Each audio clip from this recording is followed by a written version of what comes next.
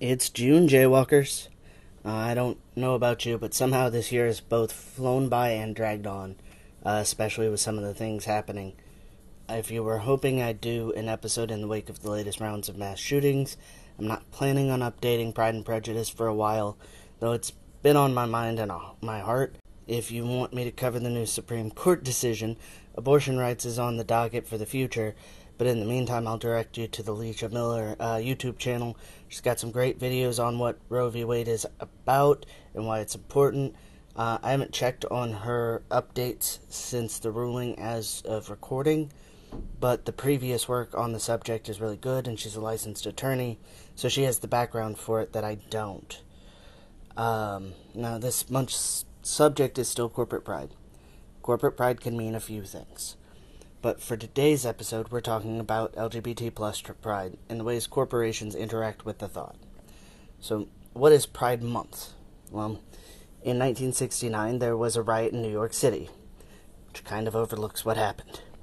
See, at the time, being gay or dressing or acting in a way that wasn't in alignment with the sex your doctor assigned you on your birth certificate was illegal. There's more on that, but after the mafia took over the Stonewall Inn, as well as other gay bars, they began extorting patrons. At the same time, the police would raid the bar to arrest anyone not wearing at least 3 articles of clothing from the sex on their license, or anyone that was dancing or whatnot with someone of the same sex.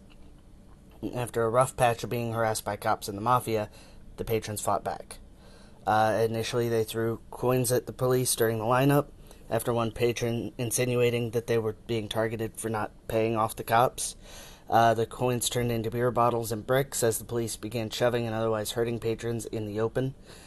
First night of rioting took about 3 hours, actually, from 1 to 4 a.m., and the second took about that long as well. But sporadic rioting occurred for days after, and after the first day, not only were there people kissing and dancing freely in the streets for the first time, there were tourists and locals watching. A year later, many of the residents of Christopher Street, where the bar is located, held a march to commemorate the events called the Christopher Street Liberation Day. Other events were held around the U.S. within a few years, and the movement was relabeled Pride. Another definition I'm going to throw out at you is the concept of washing. Generally, washing refers to a corporation or a group pretending to support or donate to a cause, mostly to court the wallets of the people who also support that cause.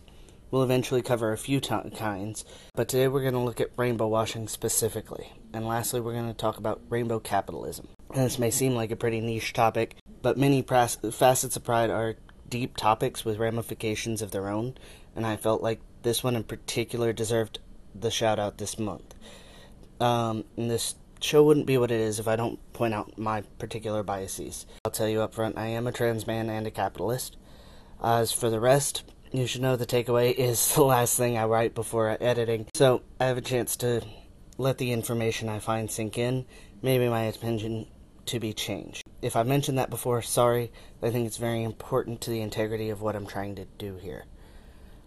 So, alright, to get into it. This was a weird one to find articles on.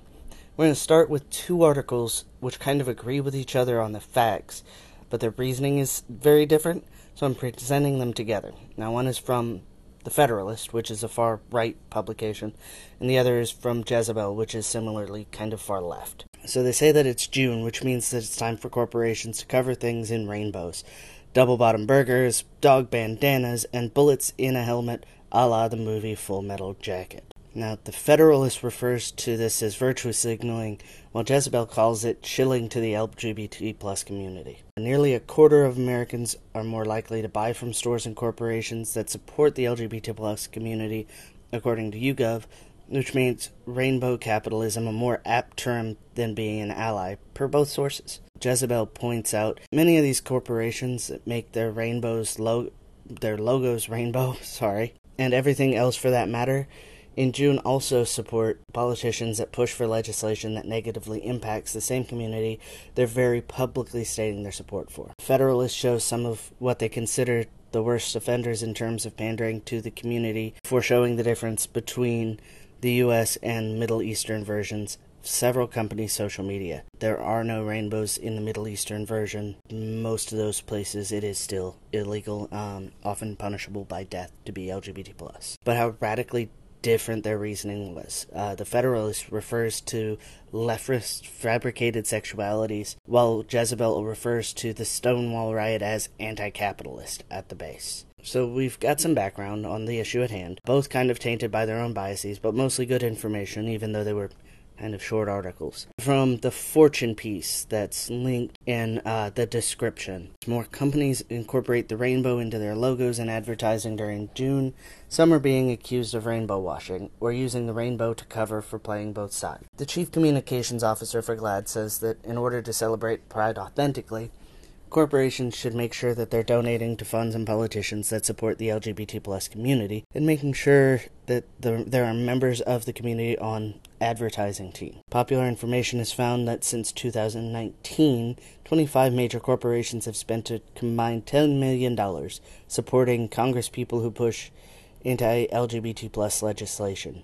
Despite that, those corporations have 100% on the Human Rights Campaign's 2020 Corporate Equality Index, because that index measures public activity but not political donations. A member of the Gay Coaches Alliance wanted to remind leaders that slapping rainbows on everything while supporting causes and politicians that are against the community is demoralizing.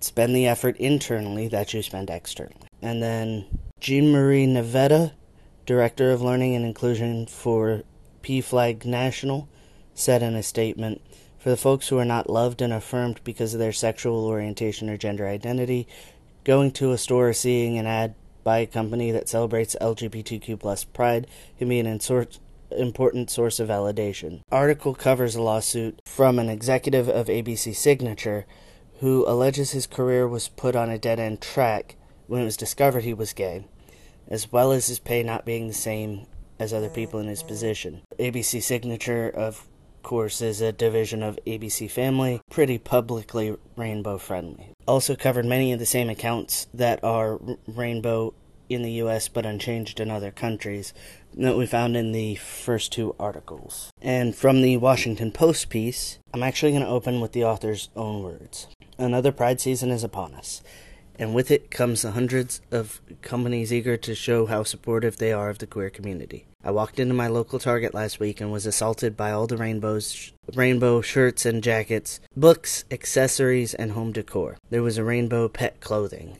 It was a lot to take in for a man who was there to buy toilet paper and gum. The author goes on to say that he's a bit ashamed to not know when the rainbow started being associated with the community. It just started, and he was told that in some way it represented him. When he's not the kind to wear a rainbow flag as a cape, he's noticed that Target is joined by many other retail giants like JCPenney and Kohl's. When he mentioned these displays to a younger friend, that friend told him, "They just want our money. They have no real interest in the queer community. I'm so tired of corporate queer-for-profit nonsense." That's where the friend and author disagree. He harkens back to his first Pride, Pittsburgh in the early 90s.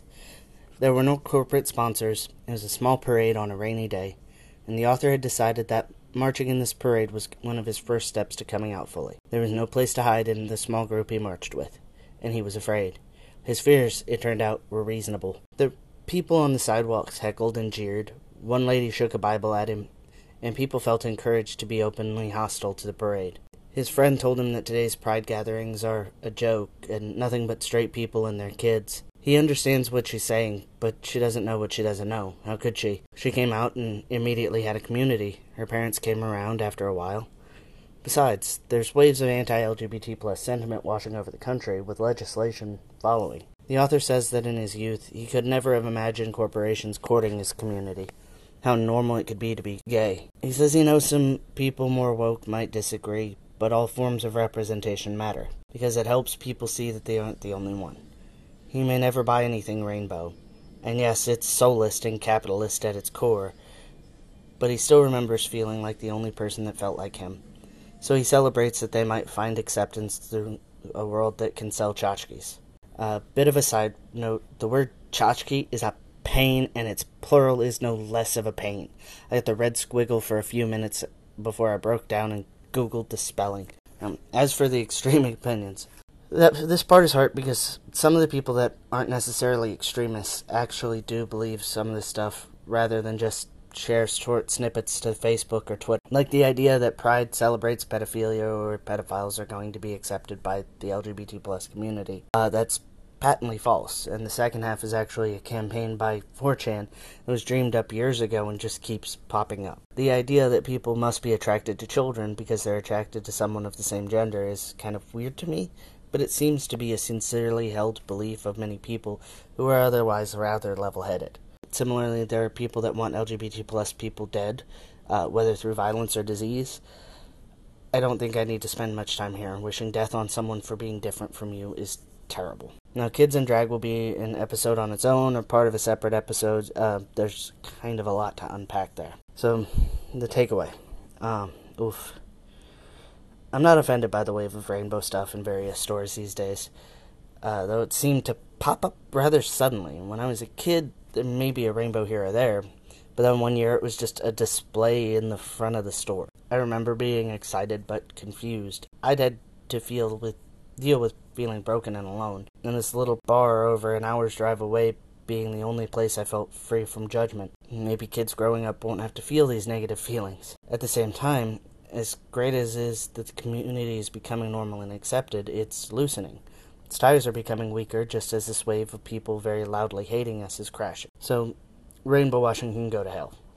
Let these companies show their true faces and not hide behind some cute logo changes. And let's look into companies a little harder to try and shop our values whenever possible. I've covered before that there's been times I haven't had enough money to make that possible, but whenever possible. In the meantime, I'll probably buy a tank top with a rainbow on it because I can, at least for now. It looks like this was a shorter episode than I thought, but still a good one. If you think I missed something, or to suggest a topic, I'm at jaywalkthroughlife@gmail.com. Jaywalkthroughlife is all one word. As always, the show is property of Hidden Star Graphics. If you'd like to stay more current, you can follow Hidden Star Graphics on Facebook, or sign up for the newsletter. It's monthly. JJ and the Cyborg Princess, thank you, and we'll see you next month.